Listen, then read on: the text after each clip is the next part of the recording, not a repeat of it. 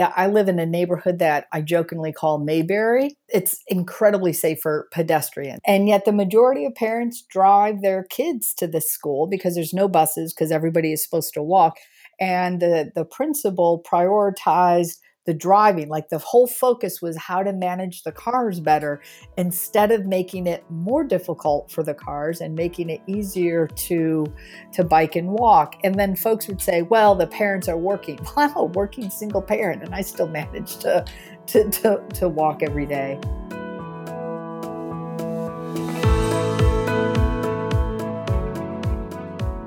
You've tuned in to the Active Towns podcast, conversations about creating a culture of activity in our communities. So wonderful to have you along for the ride.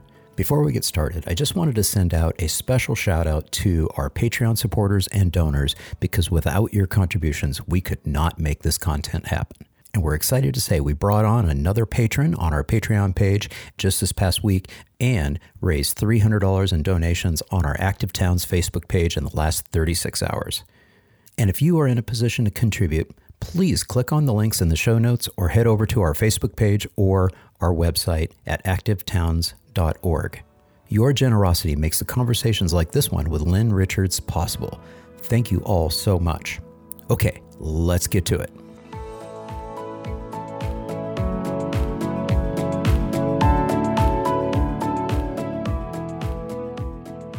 This is John with the Active Towns Initiative, and I am delighted to welcome in a good friend of mine to the Active Towns podcast, Lynn Richards, President and CEO of the Congress for the New Urbanism, also affectionately known as CNU, an organization that is dedicated to helping build places people love. Lynn, thank you so much for joining me. Hey, thanks, John. Thanks so much for inviting me. It's just absolutely thrilling to be here talking to you.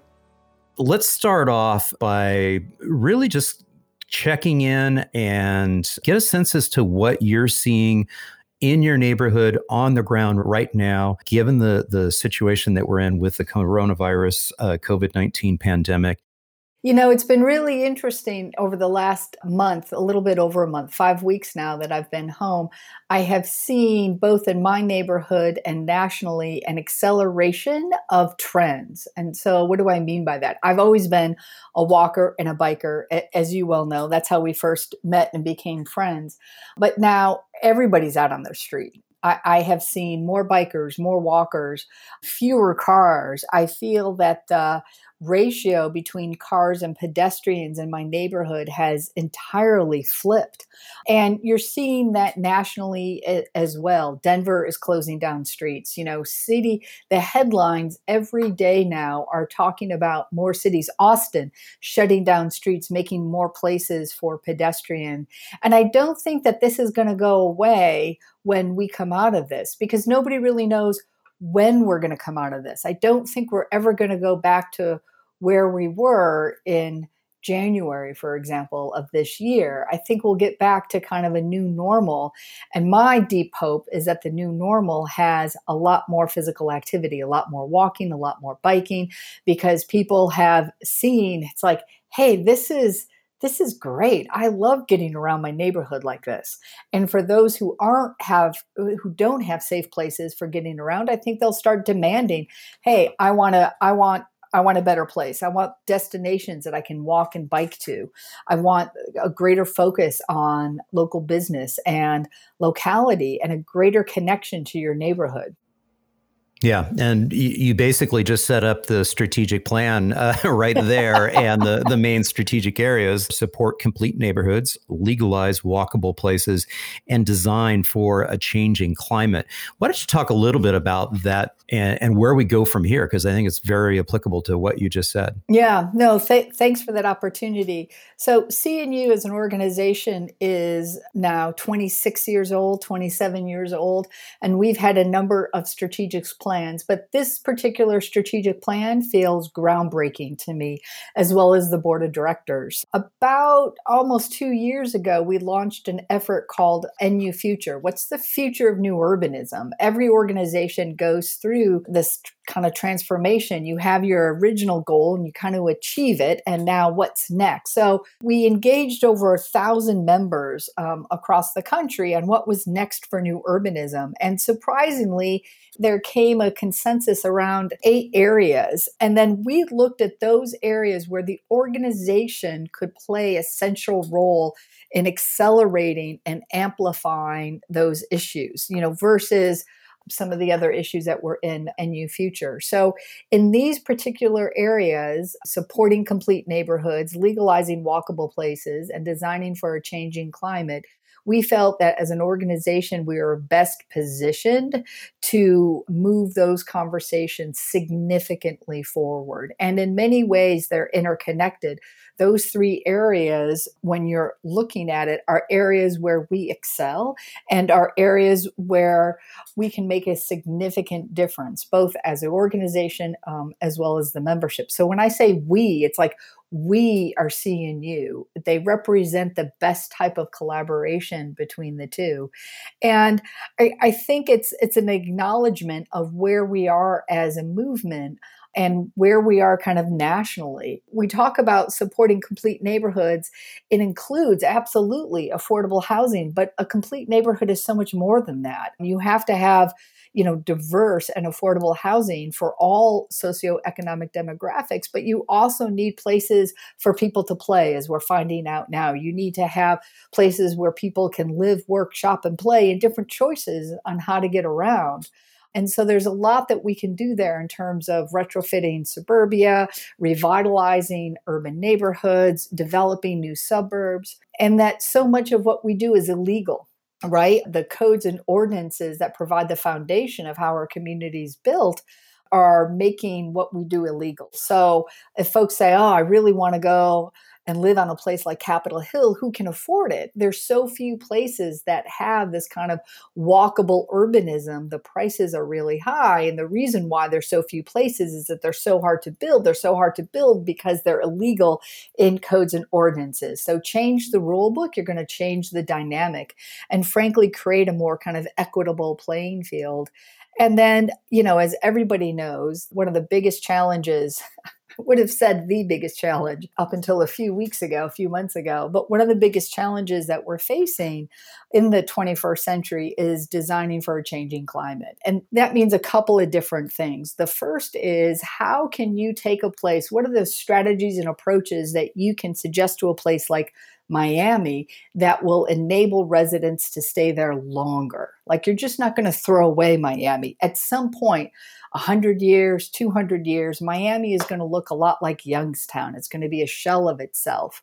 But we don't know when that is, and we want to extend that period of time.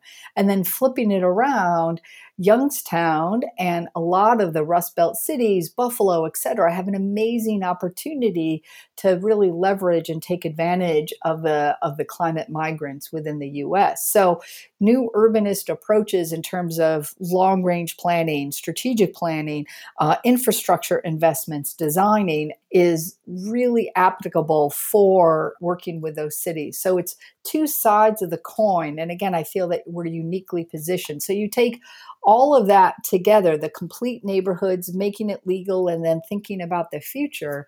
And that's really what we are trying to achieve with the strategic plan. You'll notice that I said nothing about any of the strategic areas achieving or having a strategic area being equity and inclusion. And that's because it's the board's hope and my hope that all of this will lead to more equitable and inclusive neighborhoods and communities. That's the ultimate outcome and goal. Or as you started off, building places that people love, all people. We're really excited about it. It took a tremendous amount of effort, but I also feel like, unlike other strategic plans, this really felt ground up, because we started with asking the question of the movement, what is next? And then drilling down in what we can do better than the movement, or how we can best leverage the activities of the movement. And I've talked to a lot of my colleagues as well as funders, colleagues meaning, other EDs, executive directors or CEOs. And I always say CNU is a unique organization. There's none other like it. The organization does some of the work, but the vast majority of the work is done with members. We have a symbiotic relationship. The organization's goal is to really amplify and promote the work of the members. What can we do that individual members can't do on their own? But we can't do what we do without the work of the members. I have a 3,000 member R&D team, and I feel so strongly that that entire membership has my back and I have their back. And by really leveraging and accelerating that symbiotic relationship, we're going to achieve the goals of the strategic plan. And it does occur to me that we may have some listeners that are scratching their heads trying to understand the term new urbanism. How would you like to define that for folks? Yeah, so the mission of the organization, we recently rejiggered the mission of our organization, which is to champion walkable urbanism. And I start there, John, because I think it provides a great example of what we are achieving. We're looking for walkable, vibrant places where people have a choice on where and how they want to live, work, shop, play, and get around. So I have a car. I like to drive my car, but I also live about a mile from the metro and about 10 miles from work. So I can bike to the metro and take the metro in. I can take the bus in. I could run in if I were you. But, it's about having a range of choices. And absolutely, on occasion, I drive. So I like to think of us creating neighborhoods where we have the option for transportation fluency, that we're not just reliant on one type of transportation. And so by no means do I think we should all live in a small apartment above a metro stop. I firmly believe in providing choices for people. So in the middle aughts, there were about 1 million homes built, and 95% of those were single-family detached homes. Yet when you look at the polling data over the last 2 decades, it's been pretty consistent that about half the population wants to live in a more urban, walkable neighborhood, and that can be at different scales. That can be at one block Main Street rural area to suburban urban node neighborhood, or even a bustling downtown. And about half the population wants to live in a single family detached. Again, no judgment there. So, but if you look at, if about 50% want this and 50% want the other, and the market is responding with 95% of the product, that's where we're having real tension. So we try to work and eliminating the barriers to create that walkable urbanism for that 45% that have the demand and the need, but aren't able to achieve it because of the prices are so high. Yeah, I jokingly refer to the new urbanism as a return to the old urbanism, the traditional development pattern of how we used to build cities prior to the automobile being the primary mode of mobility that we started to transform our landscape and our built environment. I want to go back a little bit and to say the other piece, in addition to what you're saying about the old urbanism, if you think about it, more than smart growth, more than sustainable urbanism, what new urbanism focuses on is that active public realm, that space between the buildings. So we can have this mix of uses and places that people can, different choices on where and how people live, work, shop, and play. But when you get into those new urbanist places, it's that active public realm, that space between the buildings that pops. And I feel that that's what distinguishes us from everywhere else. And so, yes, it is about the old urbanism, but it's also really looking at the role of design in that active public realm. And that's where kind of the active towns piece comes in. Yeah, definitely. And when I hearken back and look at some of the traditional urbanism, traditional cities and town squares, you put it just right. They intuitively did such a good job of activating the public realm and the public spaces and things of that nature.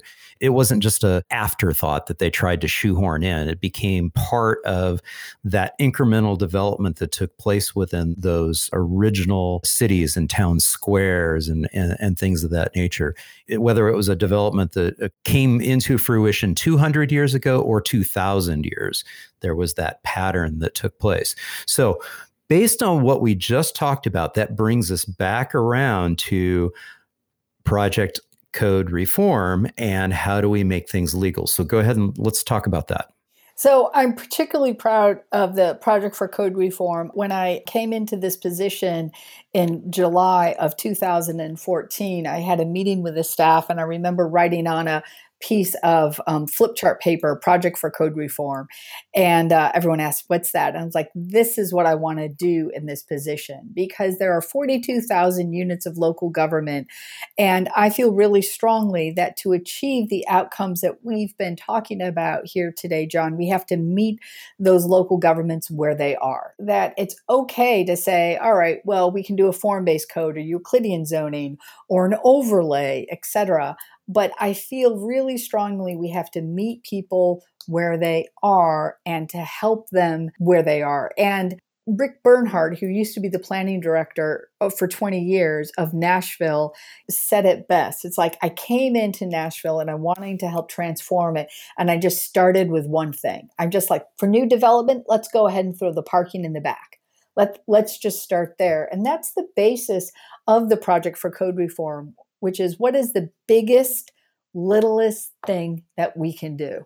And maybe you only do one thing this year, and maybe next year it's two things. But the idea behind it is it's a step before, say, lean. It's a step before form-based code. You're taking the business as usual and you're making it a little bit better. We have a lot of aspirational codes. We have the smart code. We have form-based codes. We have complete code overhauls. And we all know about the tremendous amount of political will it takes. You're from Austin. I don't need to tell you that. And the incredible amount of money it takes. But what we're finding and working in places like Michigan, New Hampshire, Vermont, is that by providing a menu of the biggest, littlest thing that a community can do, we're leveling the playing field. So it's no longer a difference between a wealthy community that can afford to bring in the consultants and a less wealthy community that wants to change their ordinances. We're providing, again, the biggest, littlest thing. Now, under no circumstances will this guarantee a beautiful place. It won't, but it will enable a good place. And so we've worked now in Vermont, we've worked in Michigan, where we've created an urban and Main Street guide, and we're just finishing up the suburban companion document. We worked in Vermont, where we did a document that focuses on affordable housing. And then AARP is working with us to release a national document, and we're doing training in both of those places. And this is just a few years' efforts. We're kind of taken our time on this as we develop the methodology and roll it out. But we're really excited about it. You're working at a statewide level, and we work collaboratively with partners. So it's one thing, for example, to understand, again, 42,000 units of local government. Think about the huge amount of time it would take to work with all 42,000. But there's 50 states, which isn't hard at all. And intuitively that the coding issues in the state of Michigan are going to be very different than, say, from New Mexico. So that's where we start. We start with working with our state partners, working with people who know the different coding issues throughout the state. And by that, I mean the municipalities. We bring them in. What works, what doesn't work, where are the challenges, where are there barriers in the state enabling legislation within the state rule of law. And we develop these biggest, littlest things that you can do. And it's really kind of taken off from Rick Bernhardt's. That has been the touchstone. And in a few of our initial meetings, all the entire faculty, of course, are CNU members. We kept going, but Rick said, if we do nothing else, what's the one thing you could do? And so we keep peeling it back. And so generally we've compromised on like one or two things that can be done in a number of different areas, such as like parking, use, form, public realm. It's really pretty exciting, and it's fantastic working in this way with the membership and the faculty. Yeah. And just for the listeners, where if we lost you a little bit on that, I'll try to clarify just a little here. What we mean by legalizing walkability and creating complete neighborhoods and things of that nature, what has happened over time is our municipalities, our cities have developed codes, zoning codes for what is legal to build and not build. And we won't get into all the intricacies of this, but essentially it's saying let's make it legal once again to be able to build these lovable places, these traditional developments, get back to that urbanism, that original urbanism that we're now calling the new urbanism, and make it legal to be able to have mixed use in the same area. And partly because of the impact and the influence of the CNU as an organization, a lot of this is becoming more common. Talk a little bit to that, Lynn. I like to start talking with parking. So in Loudoun County in Northern Virginia, there are 8 parking spaces for every car that is registered in the county.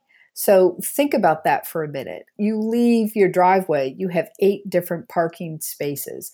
So we are essentially designing our cities and neighborhoods for places to park cars, yet it's people who buy things in the store. It's people who walk on the sidewalk. It's people who inhabit our cities and not cars.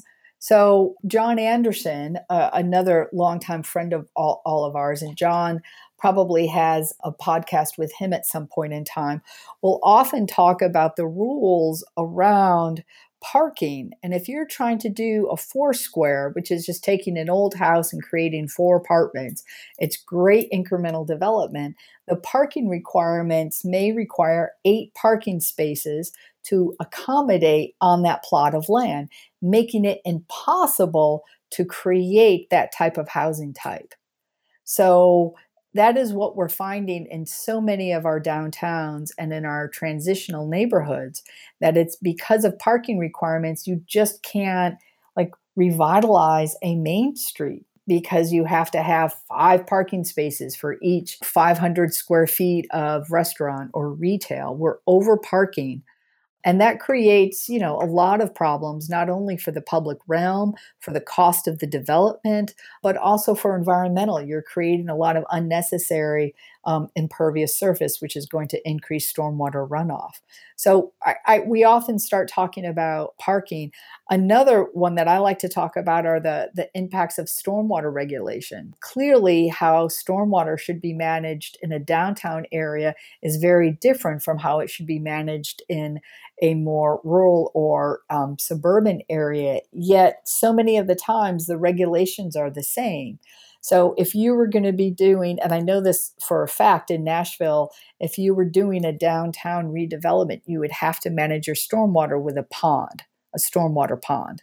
Now, that's the rules. That's what we mean about changing the rules, legalizing walkable places, because nobody would want to see a pond in the middle of downtown. That doesn't make any sense when we're talking about creating that walkable urbanism. There are a lot of other rules, such as setbacks. The farther the building is from the street, the faster the cars will go. All right. Well, that doesn't make it very safe for pedestrians. Or it's illegal to park on the street. On-street parking, parallel parking, creates a great buffer for the pedestrians. So everything that I've just mentioned is illegal. And what we're trying to do is to unmantle and actually to take away some of these regulations. Now, planning becomes really important here because there are going to be some places where you want to really encourage a lot of pedestrian activity, and there are some places where it's a little bit important. And particularly now, as we're transitioning and we're beginning to redevelop our suburbs, for communities to determine where they want to see those, vibrant walkable places, and where it's not ready yet is an important piece of it. And that's the planning aspect that so many of our members do.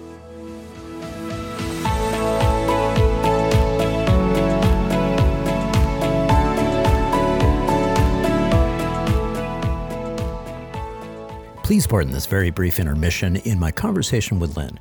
I just want to interject a couple of quick reminders. I'll insert links in the show notes to the people, programs, and initiatives mentioned in this episode. Also, if you haven't already done so, please subscribe to and rate the Active Towns podcast on the listening platform of your choice. Hey, we're out there on Apple Podcasts, Spotify, Stitcher, Google Podcasts, just to name a few. And finally, please do share within your network of family, friends, and colleagues as appropriate so we can grow the audience and this important movement to create a culture of activity and promote places that people love. Okay, that's all for this break. Let's get back to my discussion with Lynn Richards.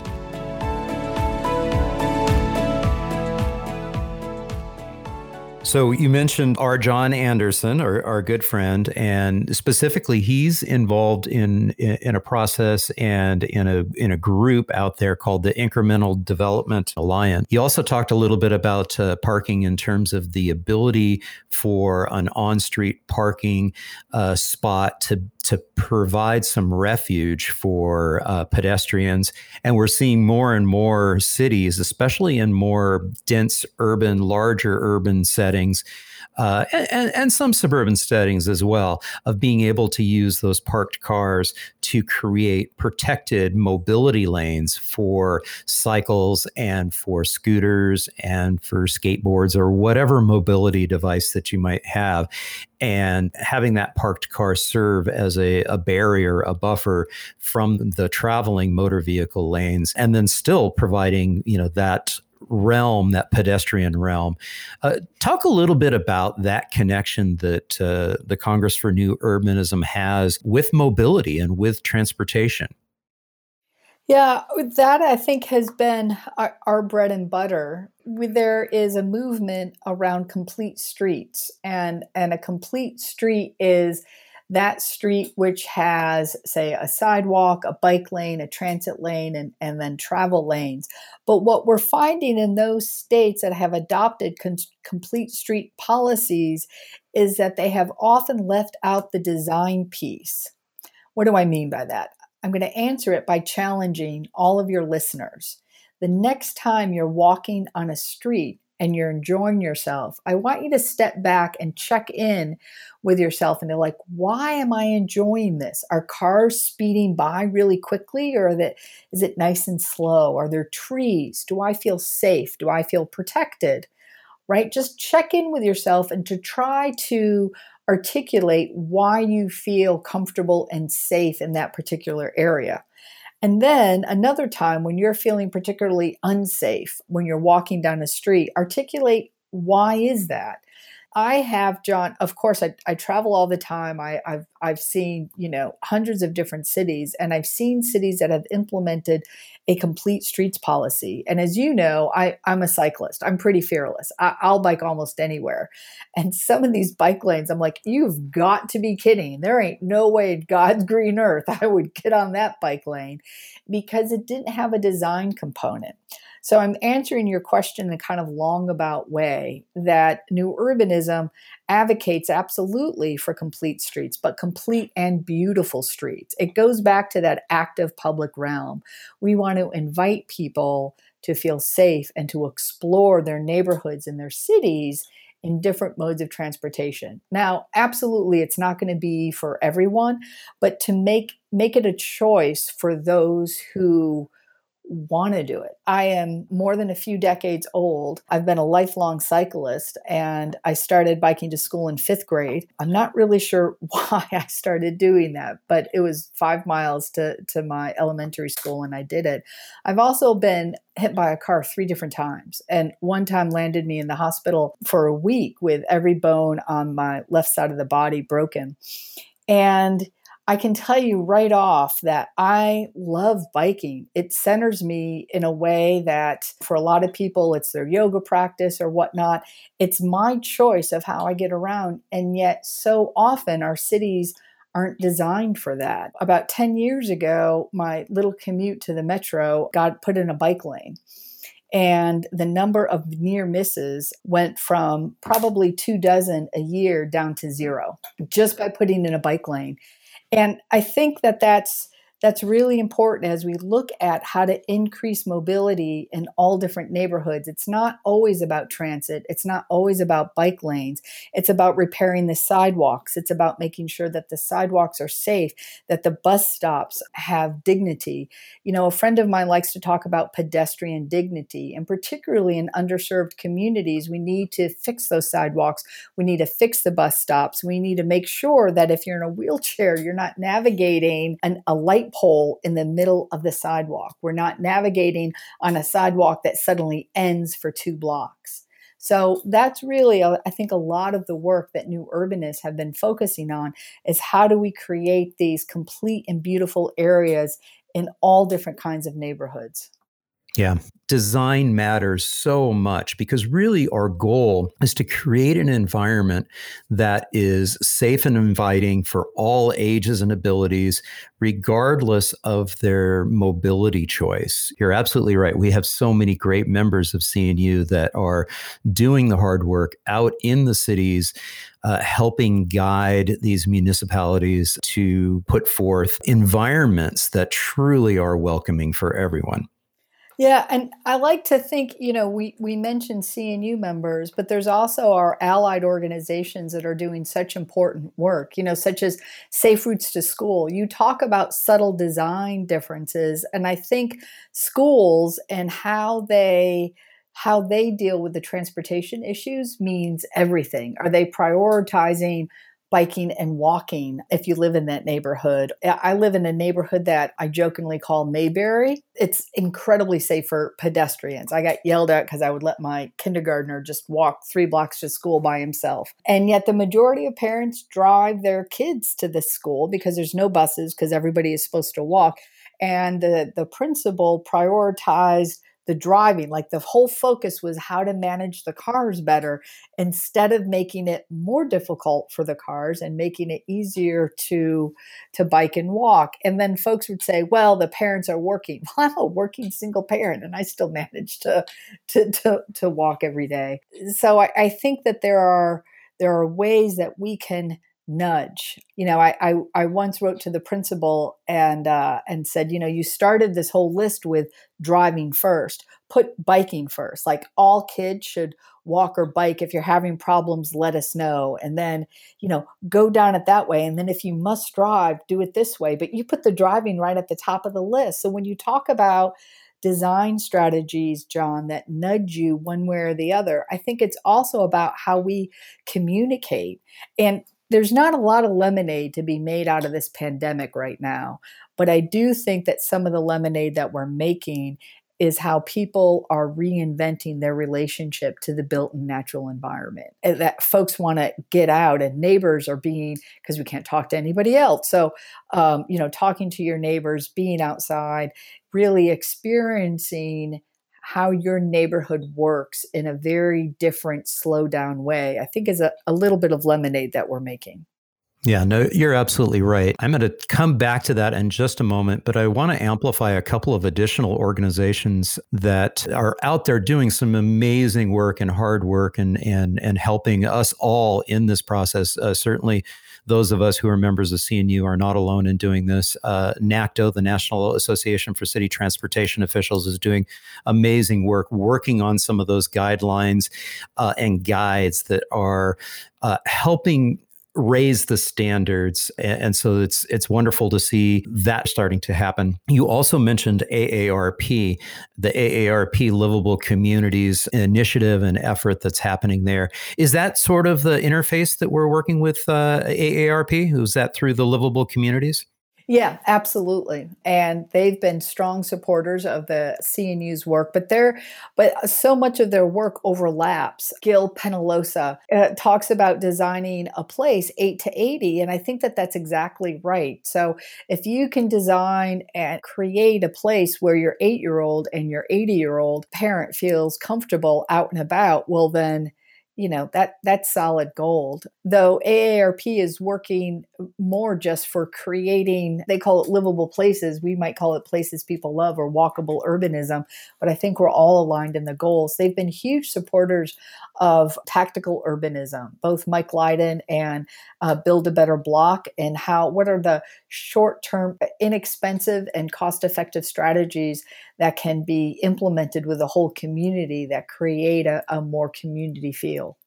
Yeah, yeah. And that brings us right back around to what you just talked about, which is this interesting situation that we're in, given the pandemic and many cities scrambling to do some rather tactical implementations, responding to the overwhelming need, the overwhelming demand of people wanting to experience their public realm in a different way. Yeah, it's really exciting. And I'm wondering what's going to happen when this is all over. Do you take it away? Do we give it back to the cars?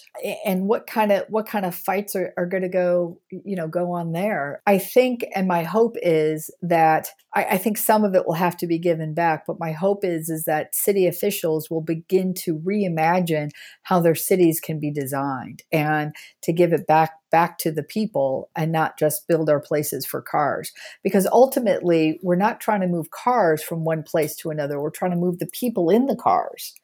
Yeah, exactly. And I do believe that what we're going to see as we do transition to whatever this next level will be, I don't think it's just going to be turning on the spigot. I mean, so many people have lost their jobs. So many businesses have been profoundly affected by this downturn that it's going to be a creeping up effect. And so I think that there's going to be this gradual increase back to something that we would call normal. And so there's going to be this rather interesting, almost uncomfortable transitionary period where people who are really attached now with being out in their streets. So it's going to be interesting to see how that all transpires. Yeah, I couldn't agree more. The other trend that's happening, and again, that's I think we're seeing an acceleration of trends. We absolutely were seeing this hyper localism happening before the pandemic, but I think that's another trend that is really going to continue. I know in my neighborhood, it's support your local stores. Can you do takeout? Can you do this?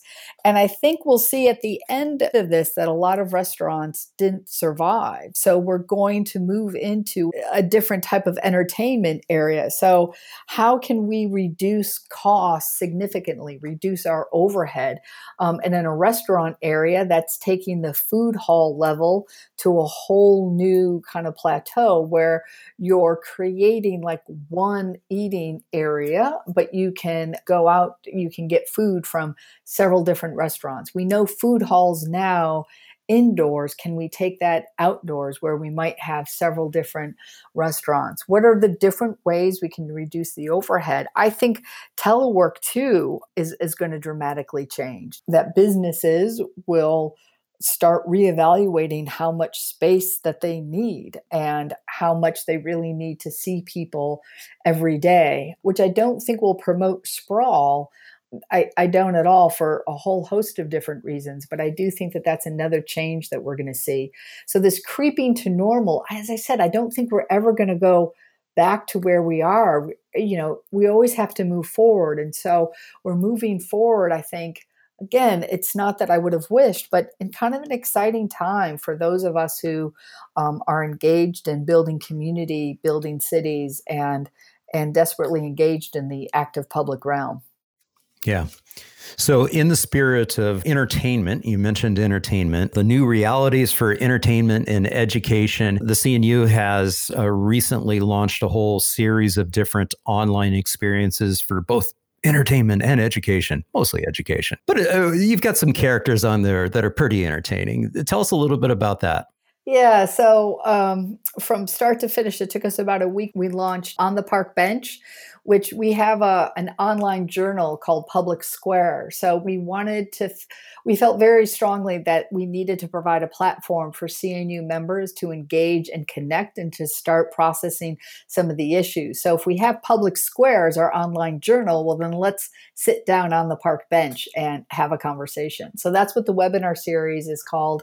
We're going to continue it after the Congress. It's Tuesdays at noon. So grab your lunch and sit down. It's meant as an informal conversation around different pressing issues.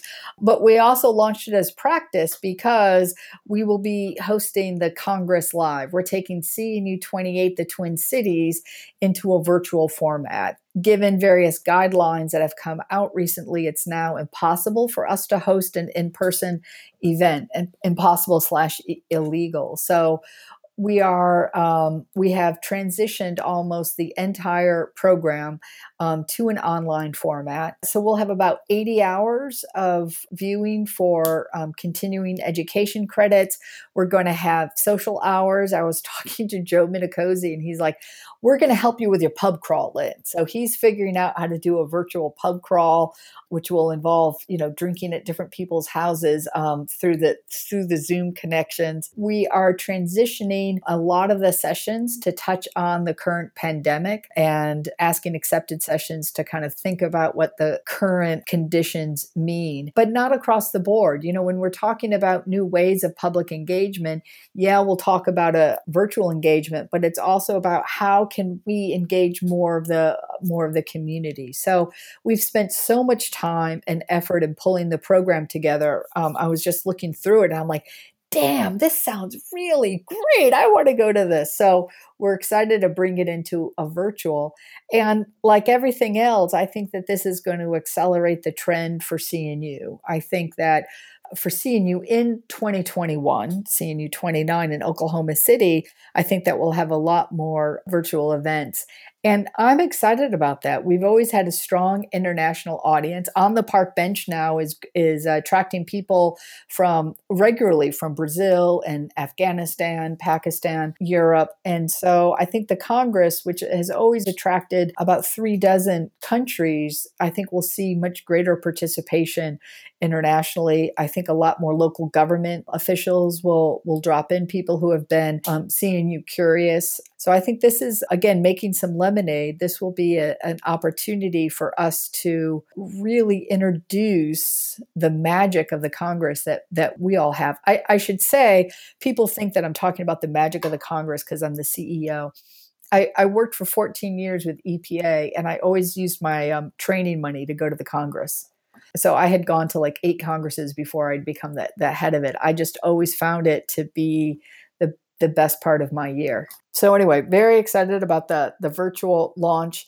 A little terrified in that we're putting together something that we've never done in about 8 weeks, but we'll do it. It'll be fun. And I think a lot of this will continue through the summer. The bottom line is New Urbanists. Victor Dover said it so well the other day when he was doing a webinar on virtual charrettes. He said, New Urbanists have always been the innovators. We've always been the problem solvers, and we'll continue to be so. This is our time. There's a crisis that we're facing, and we'll rise to the challenge, and we'll move forward. So I'm really excited to see the degree of innovation that the members will come up with. Fantastic. Yeah. And I will commit that Victor Dover and I, as well as Mike Lydon and Grayson Johnson, we were going to be leading the fun runs on Thursday and Friday mornings. So we'll have to figure out how to do a virtual fun run. Yes. Well, and you, Victor, and I should figure out how to do an epic ride. Yeah, definitely. What Lynn is referring to is we don't do it every year, but we try to make it happen some way, somehow, some kind of epic bike ride in the days leading up to the Congress. And our last one that we did was when the Congress was in Savannah, Georgia, and we did a 2-day ride, essentially from Charleston, South Carolina, into Savannah. It was great fun. It was great fun. Oh my gosh. Yeah. It made for a long Congress, but it was great fun. Exactly. Lynn, what haven't we addressed that you'd like everybody, what would like the listeners to hear about? The thing I think I'm most excited about with CNU is just not the organization, but the membership and people involved in city building are really moving into the realm of equity and inclusion. Like we know how to build a mixed use neighborhood or development. And as Victor will be quick to point out, it's still not easy, but we're more well aware of how to do it. And what increasingly folks are turning their attention to is how do we revitalize a corridor or a neighborhood that has seen decades of disinvestment and do it in a way that minimizes displacement and increase access to opportunity. And that's a little bit what the federal program called the Opportunity Zones is trying to get to, though there's significant problems with that program. But this issue around creating places for everyone, to me, that feels like the challenge, like one of the big challenges of the 21st century. We have figured out the hard work of how to bring back, as you said, the old urbanism. We understand the rules of the active public realm. But what we haven't figured out yet is how to do this in a way that doesn't require considerable subsidies. And I think John Anderson and the work that he's doing with the Incremental Development Alliance plays a really strong role in that. Instead of thinking about development in a way, it's like we're going to redevelop these 30 acres, 2,000 units, et cetera.